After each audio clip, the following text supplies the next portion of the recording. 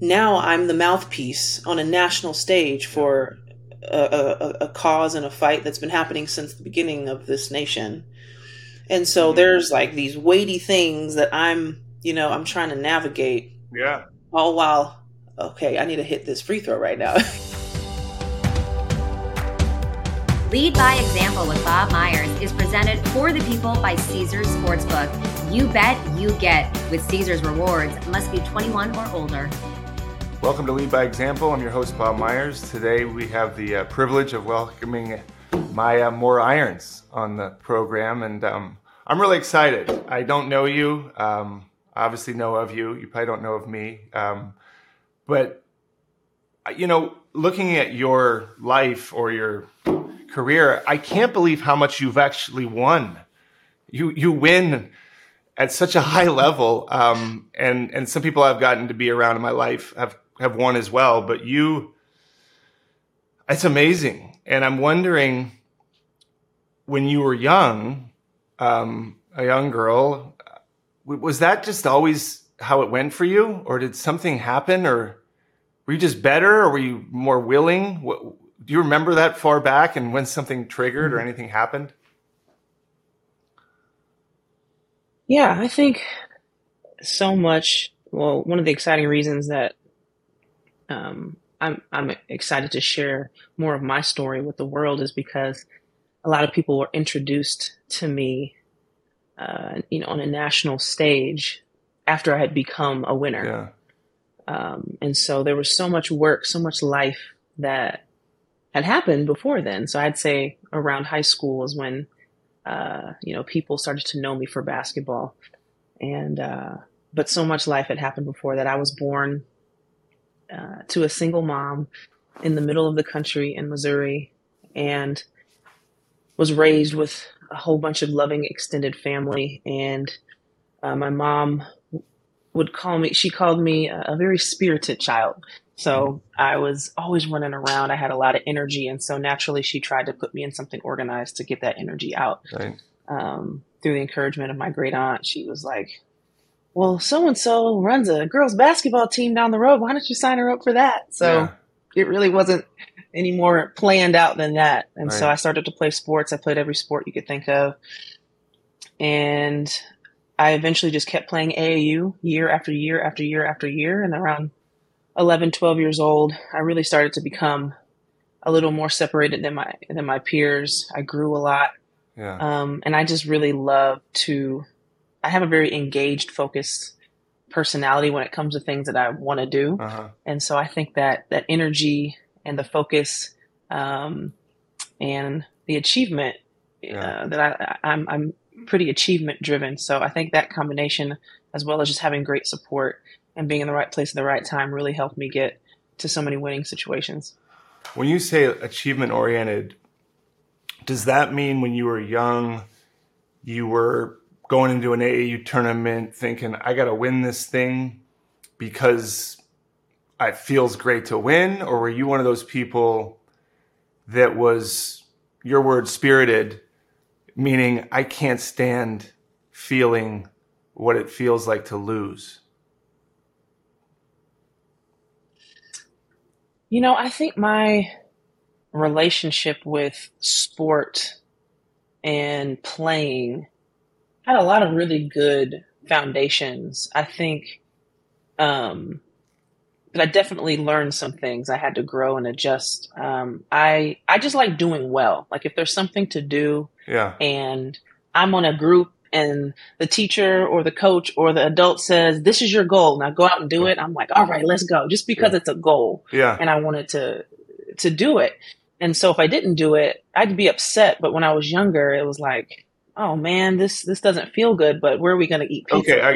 It was really a sweet kind of tender place. But as I got older, it was like, okay, I got a little more into kind of perfectionism, and I had to kind of check myself of like, okay. And then coaches, guiding me along the way of how to balance like wanting to achieve, but also leaving space for failure.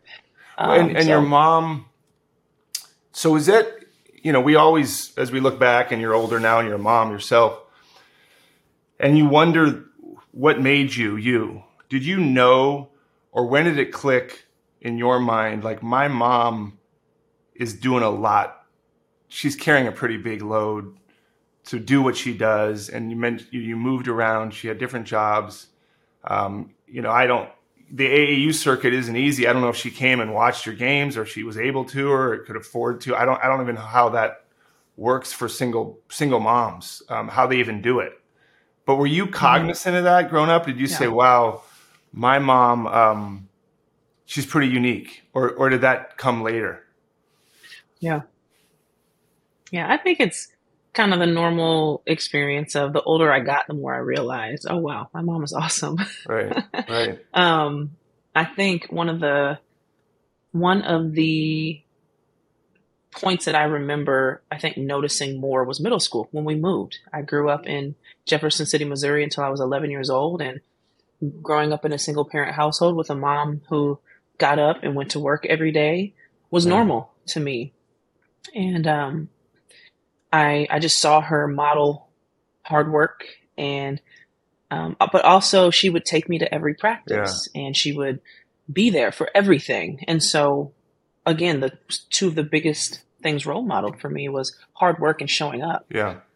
So she made it work. I think she made it to every single one of my AAU practices and games until I was 16. Yeah. So she had pretty much 2 full-time jobs of being with me and supporting me and working. But also, I end up sharing in the book that we had some extra family support too when times got hard. So we needed a community, we needed family to make sure my mom was able to be there for me, and just to have that steady support. You seem really measured, and is that have you always had this demeanor about you?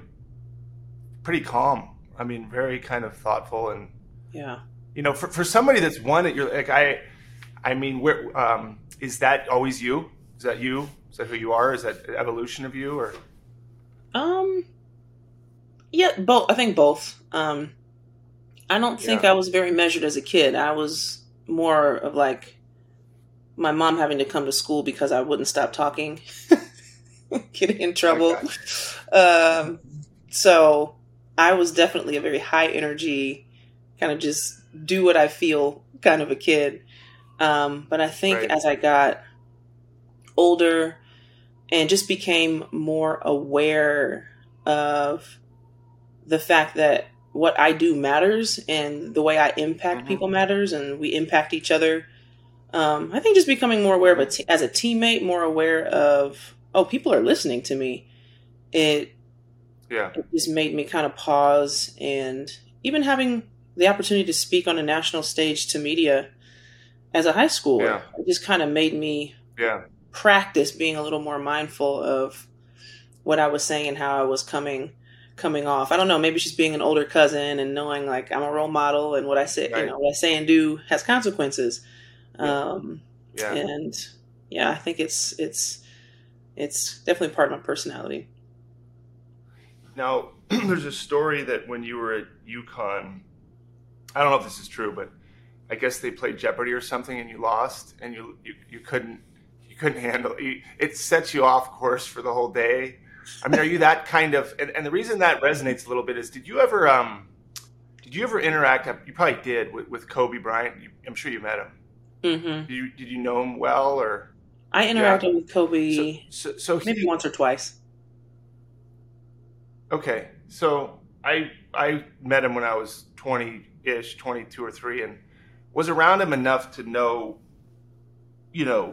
wasn't hard to see his drive for anybody. But I got to see the off the court competitiveness and how kind of crazy irrational it was, but in a way that told you why he was so successful on the court.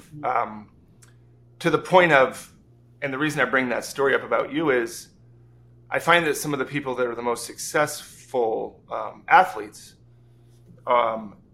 that's everywhere in their life, and sometimes hard to corral. You don't seem, again, I don't know you very well at all. You don't seem like the one that flips over the Monopoly table after a loss, but maybe there's like a side to you that you just, it comes out when you step into that that fire or that moment. Is that, or maybe that was you, and that's you know, that's a hard thing to carry around all the time. Yeah.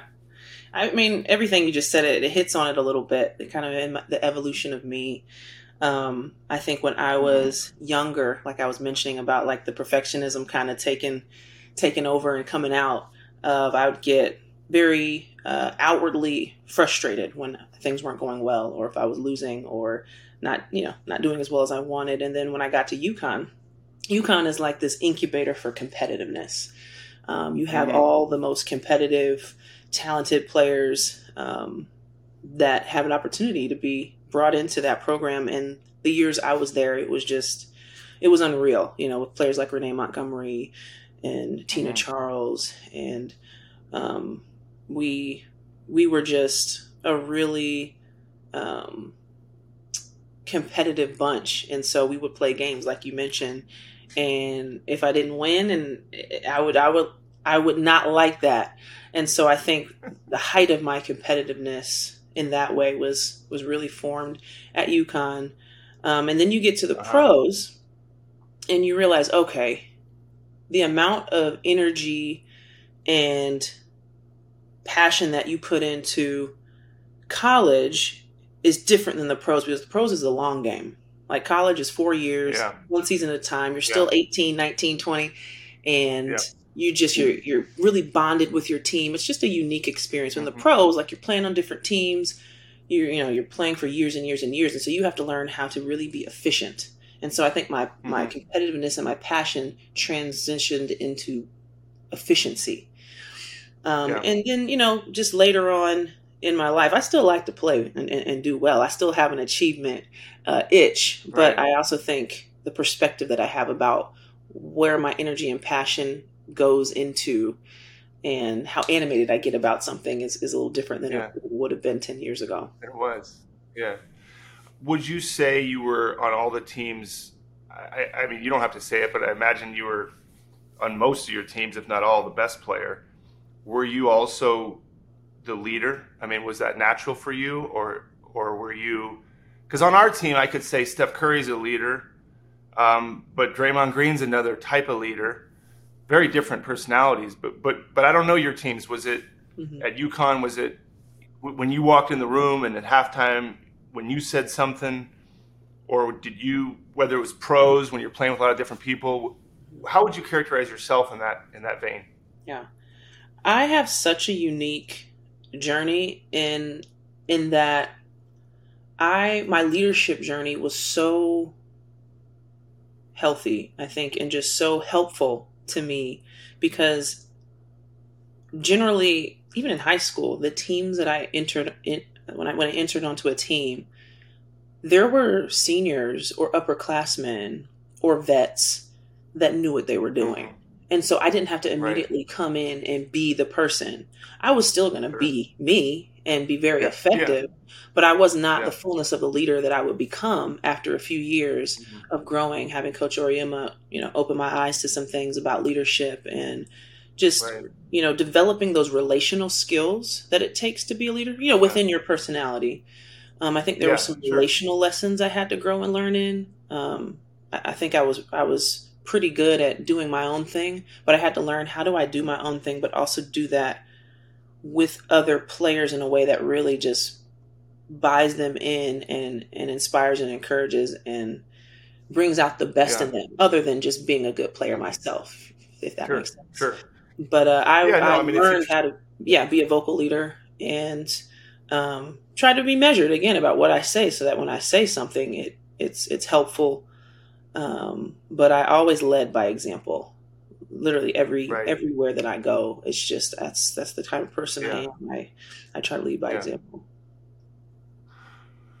What's like the best, and I want to get to what you're doing now and your book and everything, all which I think is all more important than all this, and I'm curious to see what you feel. But as far as playing, what you're most proud of, and was there a moment where you used that leadership skill that you can recall and say, you know what, this was a hard moment? Because usually when you have to lead, many times is not an easy thing. and you said, I had to do this, and I did do it, and it worked out, or maybe it even didn't work out, but I had to say something, I had to do something in that capacity? Ooh, that's a great question. I think the first thing that's actually popping in my mind is an example from high school where we had a player who was having some major struggles off the court in her personal life, and it was impacting our practices, like our team, right, as far as the standard and the bar that we, the coaches had set, and that we had set. This player wasn't meeting, and so it was like, what do we do? Do we kick this person off the team? Like, do we hold the bar, hold the line? Like, how do we get through this? And, I'm like 16, 17 years old, and just talking through it with the coach at the time and my mom. And it was one of those things of like, well, let's just invite her over for dinner. Let's like really connect with the person, because clearly something's up. We don't just, say, hey, you're not cutting it, see you later. And I remember that of kind of a bigger than basketball moment of like, at the end of the day, it's not necessarily about holding the line of performance. It's about, it's about people, and what can I do to help you be well? Because that's what sports should be about. It should be about bringing out the best in each other and in our communities. And so I remember learning that lesson, or getting a chance to start learning that lesson early on in high school like that. Yeah. She ended up staying on the team, and we ended up winning a lot of games after that. Yeah. It's fascinating that you referenced the people part, because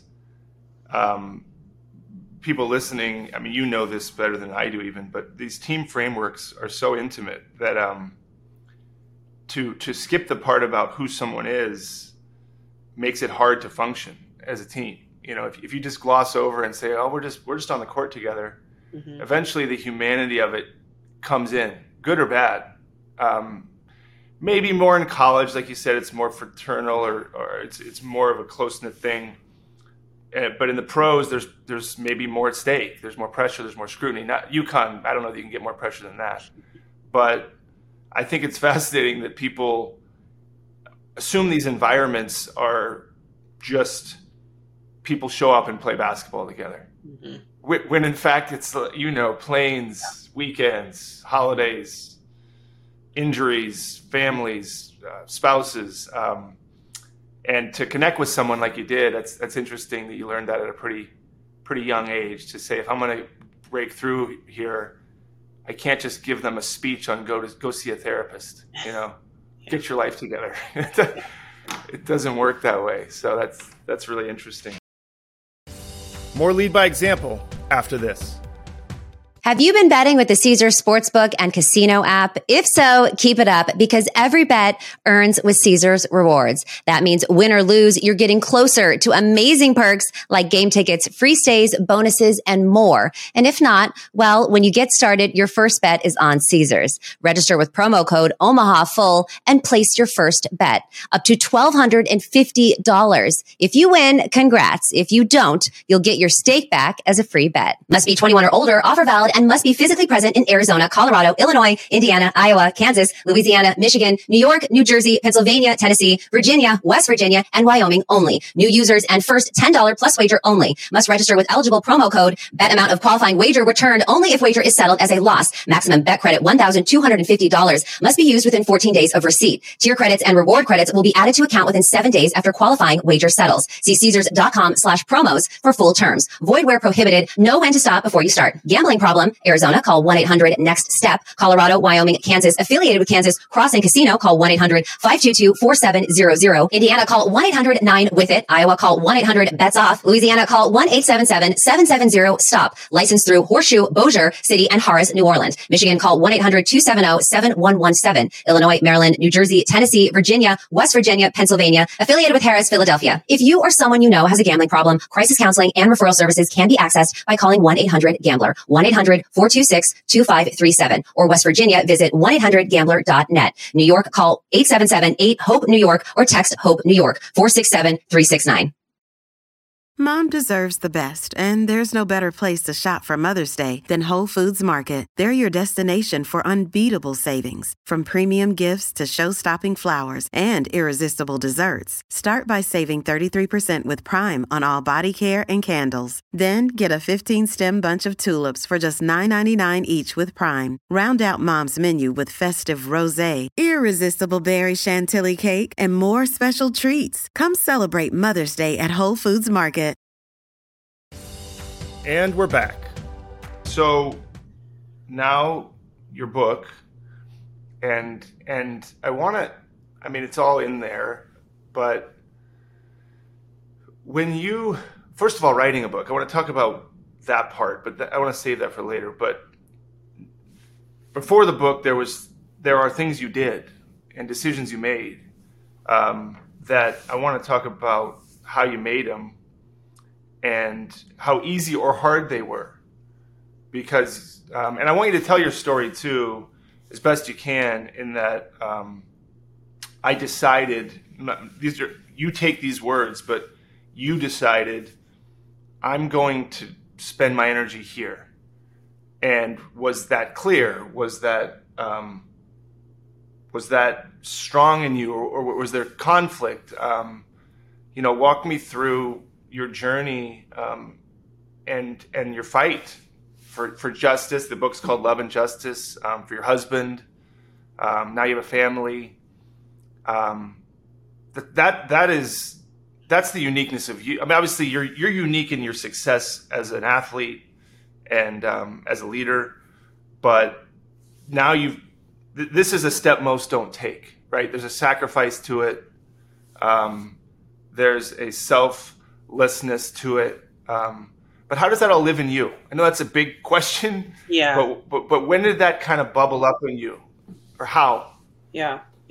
Well,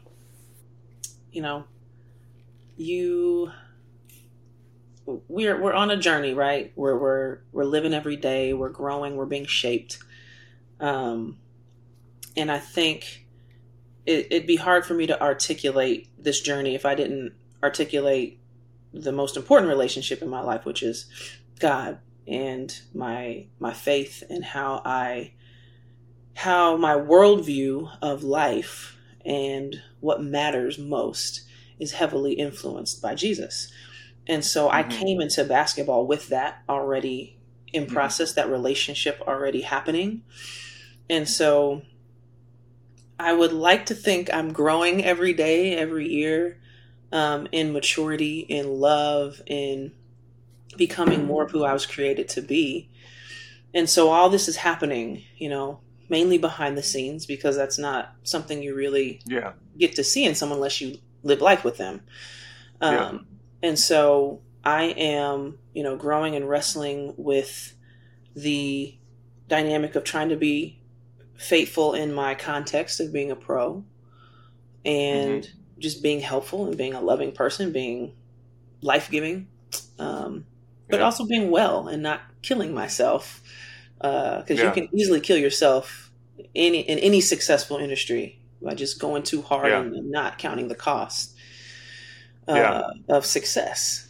And so I'm navigating that side of things. I'm navigating my personal relationship with Jonathan, in our own relationship, as you'll see more in the book of how that was growing and the nuances of that. And then there's another dynamic of, now because I decided to use my voice to shine a light on Jonathan's plight and the plight of many others, and systematic issues and community issues, now I'm the mouthpiece on a national stage for a cause and a fight that's been happening since the beginning of this nation. And so there's like these weighty things that I'm trying to navigate. Yeah. All while, I need to hit this free throw right now. It's like there's so many layers to us as human beings, right? A lot. And so I think, in 2018, probably the last few years of my career, and again, I'm glad I got a chance to touch some on this in the book. It's not the whole book, but some of my journey in the book of of just, I'm more and more realizing what my heart is beating for and the things that I'm passionate about and the energy that I have. And where is my energy being pulled? Because to do what I did and to do what we do takes an extraordinarily amount of energy and focus and commitment. Like you said, a lot of people just think we show up and this just happens. Not literally, but all of the work that it takes, only a small percentage of what it takes is able to be seen. And that makes sense, Right. If you're not in our lives. But I think by the time... Let me just interrupt you for one thing. When you said, it's interesting, when you said you had to weigh, only you could understand, when you said the success could be killing you, that's an interesting thing because you know the cost of the success personally, right? You know what it takes to do what you did. Most people, I find, don't really care about the cost because it's not their cost. Right. You're making them happy. Your life from afar seems perfect. No one's is. Mm-hmm. But then you had to sit with yourself and your faith and say, what am I doing this for? And who am I doing this for? And I guess you, as you said, for the last few years of your career, or then there was a moment where you go, I know the answer. I just got to do it now. I would imagine there was pretty decent opposition, not mean-spirited, but how much support did you have to make that decision? Or how much opposition did you have where it was kind of like, Maya, what do you do that later? Or that, nobody's going to fix that. Let somebody else do that. You're wasting your time. I mean, how did you find that conviction? And you mentioned your faith. Were there also things you had to work through, kind of voices, people, I don't know, anybody that you kind of had to go, I hear you, but... Right. Yeah, I get your question. I'm laughing because part of it, people that know me know that I don't listen to a lot of people. I have a small group of people. I don't put my trust into people very easily. I love people. I'm kind to people. But as far as the weight that someone has in influencing my heart or my life or my mind, I'm very, very, very picky about that. And also, more science is coming out. Our brains were not created to have all that input anyway. Like we were created and designed in a way to where we really can only hold, like 3 people intimately, 12 people kind of medium intimately, maybe 50 people kind of acquaintance. And then our brains can't handle anything else. And so I think I had a pretty good rhythm with having wise counsel around me and people who actually knew what was going on with me, that I was actually listening to. And so I don't think I struggled at all with people asking questions that didn't know me. It's like, I don't have the energy to try to listen or explain to someone who doesn't know me. But the people that do know me, I would share and wrestle and process with. And the people that do know me love me and want me well. And I think the other half of that question is I wasn't well. And so it wasn't just this neutral decision. It was layered of, it wasn't just about Jonathan's cause. That was a big part of what I wanted to be present for. But it was just a general, I think, shift that I needed to make to be well. And so, when I what do you mean you weren't well? Like I was not well. I was not feeling like I needed to be in the pro space. Sure. Mentally, emotionally, my desire. Was it like was it a sadness, or was it just what didn't feel like yourself? Or yeah. It's one of those things where you feel like this is not where I'm supposed to be, but I'm here.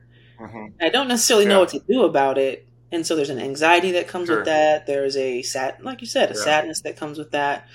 But I also was very committed to that space and had friends. And I'm one of those people, like when I'm in. And so to come out of something when you're one of those I'm in people, it's a whole thing. So So I knew I needed to step away so I could rest and get well and really use my energy in the spaces that I needed to at home, for my own rhythm of life, and to prepare for Jonathan's fight and the future that I was hoping that we would be able to have together. And it totally paid off, but I also still use energy to invest into that public space of advocating and advocacy, which is a whole nother type of energy where you see opposition and, you know, people that don't know you saying things about it.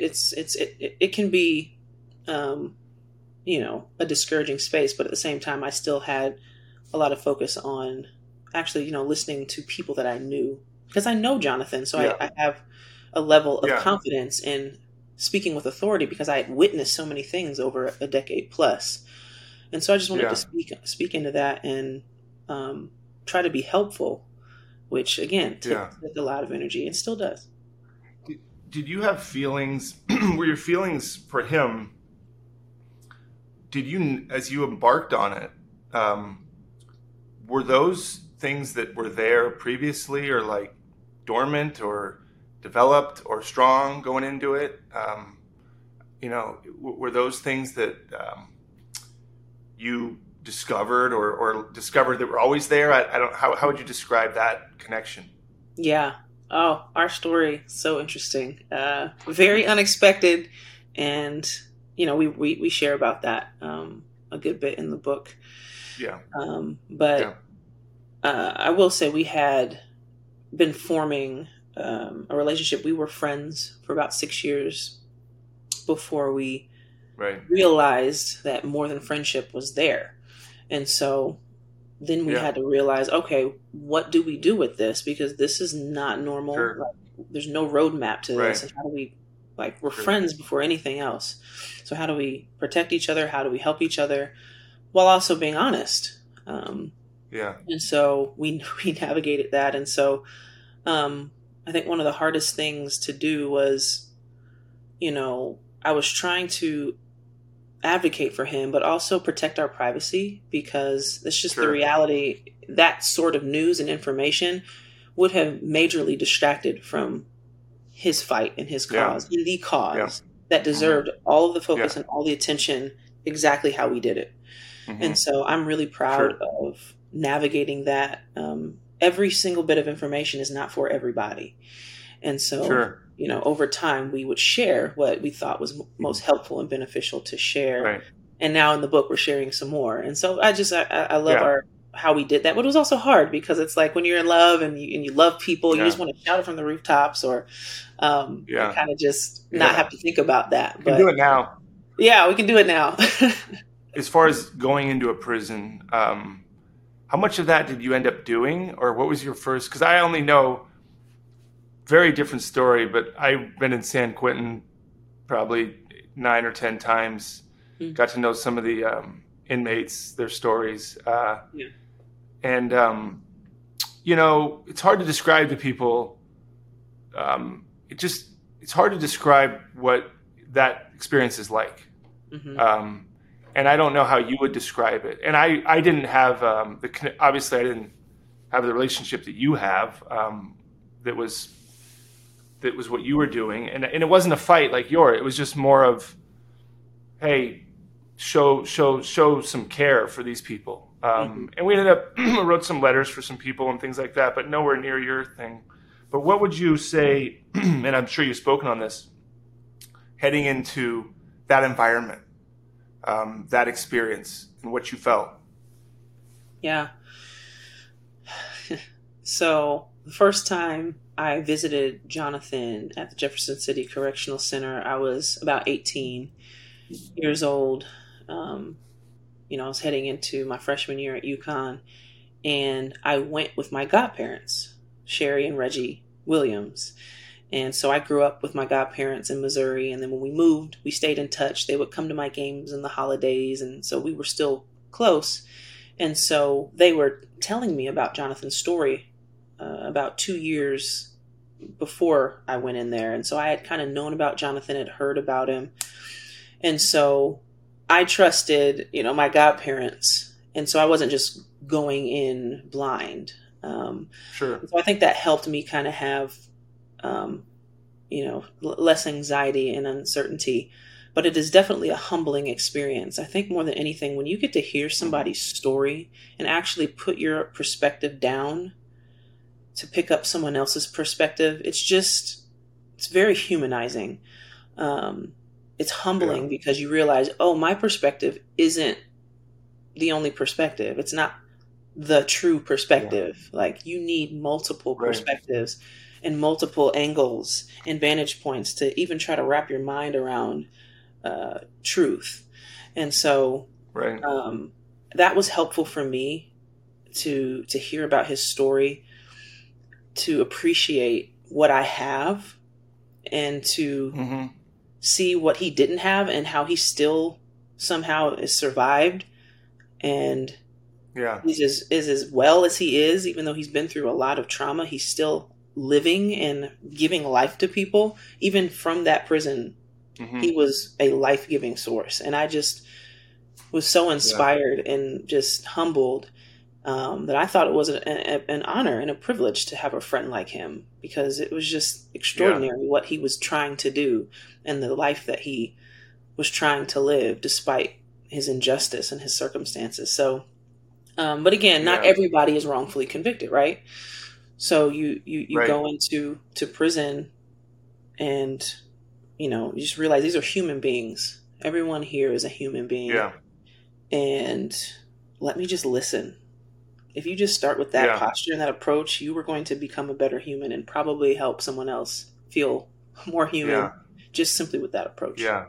What you said is interesting, because when I would, and I think what you said about the perspective, leaving your own and picking up theirs is a very succinct and good way of saying it, because I found when I would leave, people would say, thanks for coming. And the thanks was to them for revealing that part about life. It's kind of like, if I was raised like a lot of these guys were,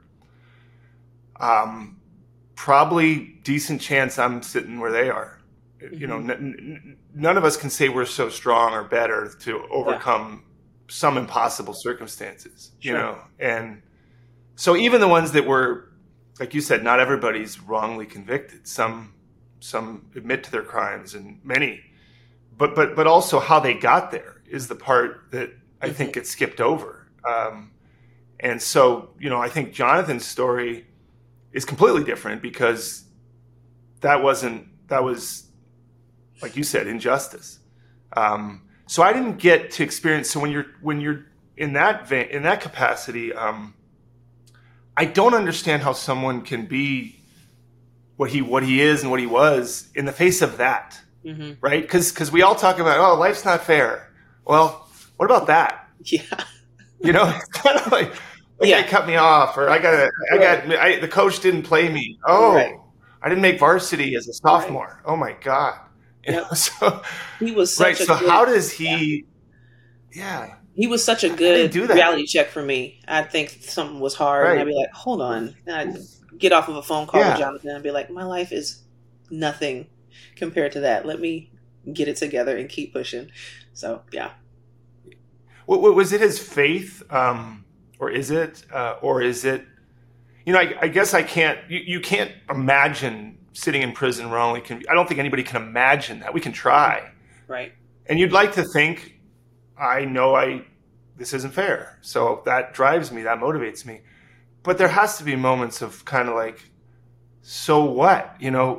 So this is my life. Is it just how did you move through that, or how did you watch him move through that in his most? Is that faith? Is that an inner peace? Is that there was moments where he was furious? Yeah, all of that. I think, man, what's coming to my mind when you're asking that question, and the thing that I'm realizing more and more as I grow older, is like everything is relationship. Like everything is about the quality of the relationships that we have with God, with each other, with the ground, with nature. Like everything is supposed to be working together and working towards peace with each other within the diversity of how everything is. Like, there's so much diverse creation, there's diverse people, and it's all flowing from our Creator. And so I think Jonathan having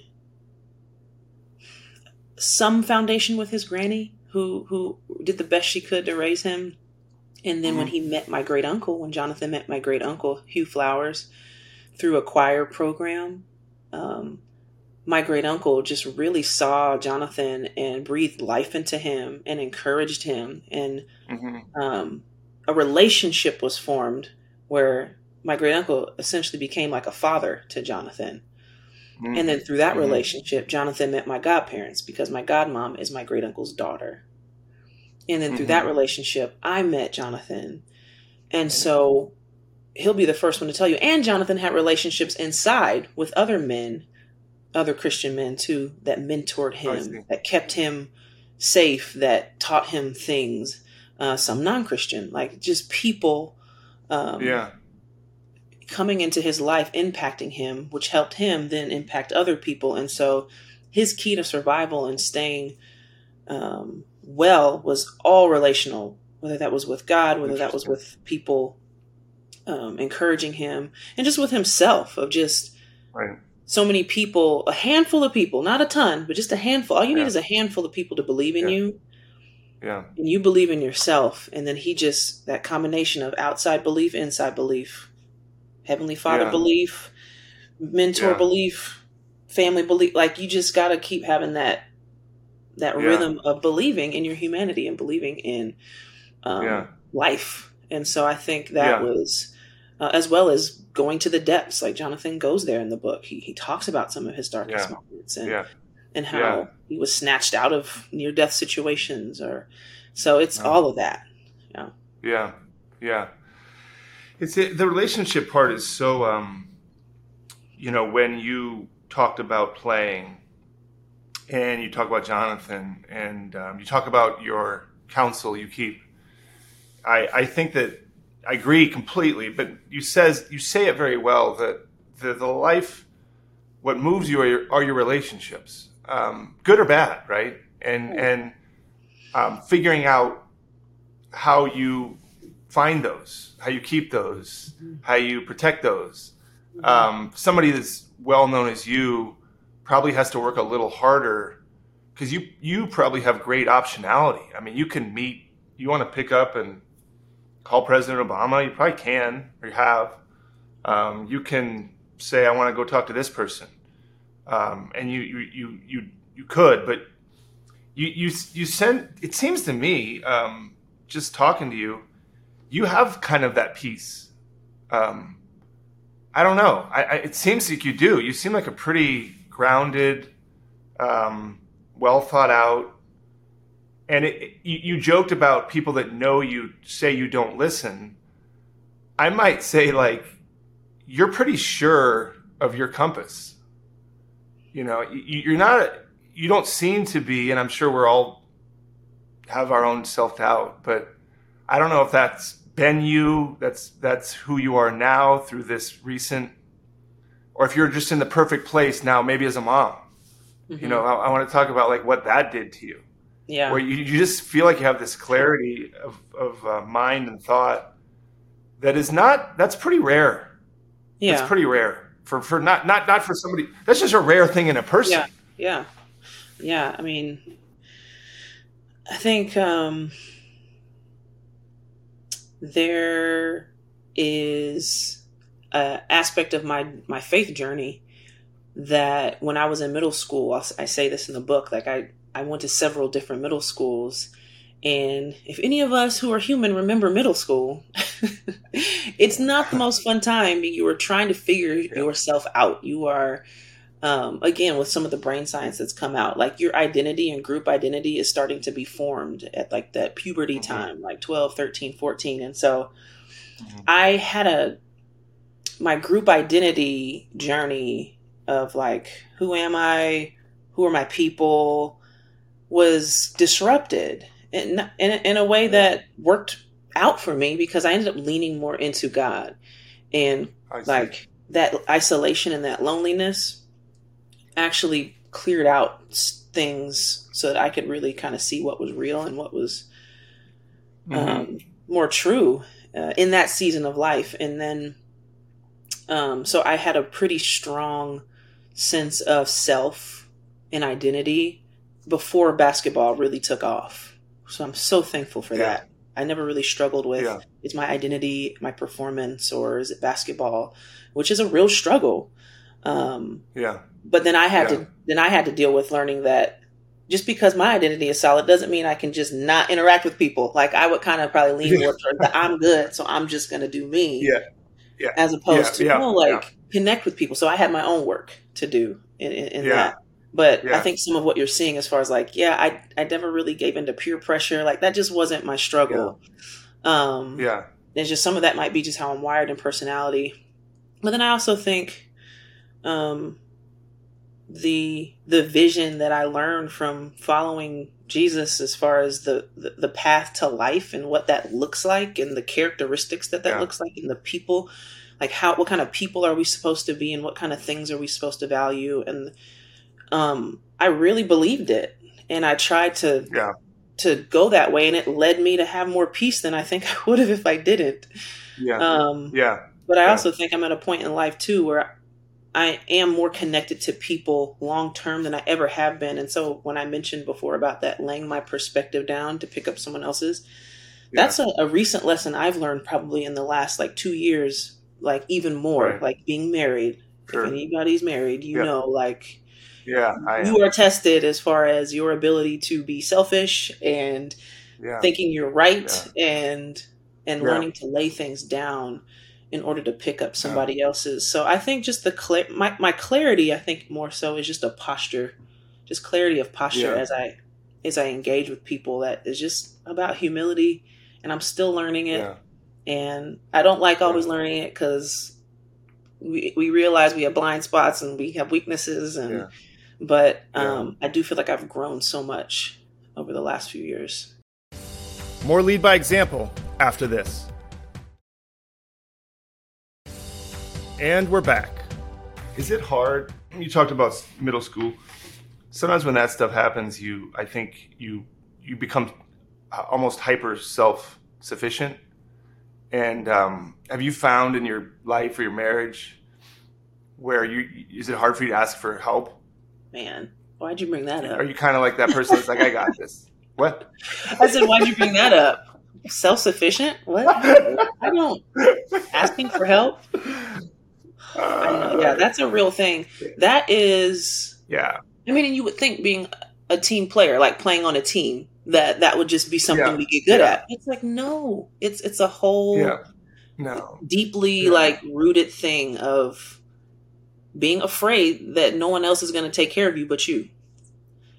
And, moving around like that in middle school and culture shock, moving from the Midwest to the South and not having friends and being tall. And then, when you are good at a sport, like people treat you different and there's perks that come with it, but then there's a loneliness and it's just you trusting people's motives and intentions and, you're moving around so much. So I think that I'm going to take care of me, self-sufficient. I mean, even being a Black woman, you got to take care of you and just all the roots of that in our country's history. And it's a whole, there's some good to it. You want to be self-aware. But there's also a beauty of interdependence that you miss out on.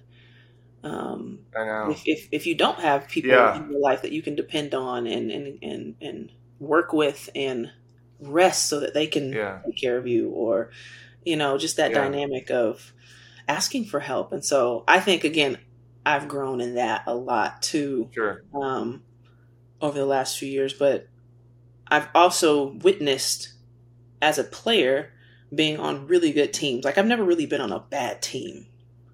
I've been on maybe you have something to do with that. You might have some personal. I mean, yes, but I've played with other great players where I've seen like, oh, I don't have to do it all.